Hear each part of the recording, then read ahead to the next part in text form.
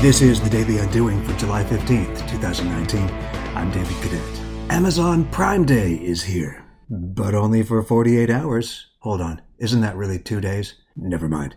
Prime Day is Amazon's summer version of Black Friday. Yeah, this company is so big and they have this wrapped around their finger so tightly that they don't need decades of traditional build-up.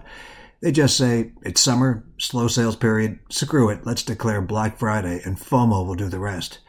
This is what we would call in marketing class a sales promotion, combining some sort of cost savings with hype.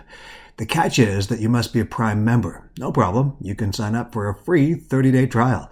But Amazon knows the percentage of those that cancel is always shockingly low. The real value exchange for Amazon, though, as always, is your data. You can save a few bucks, but what you're giving up is not just your money, but more about you. Remember that next time you complain about big tech invading your privacy.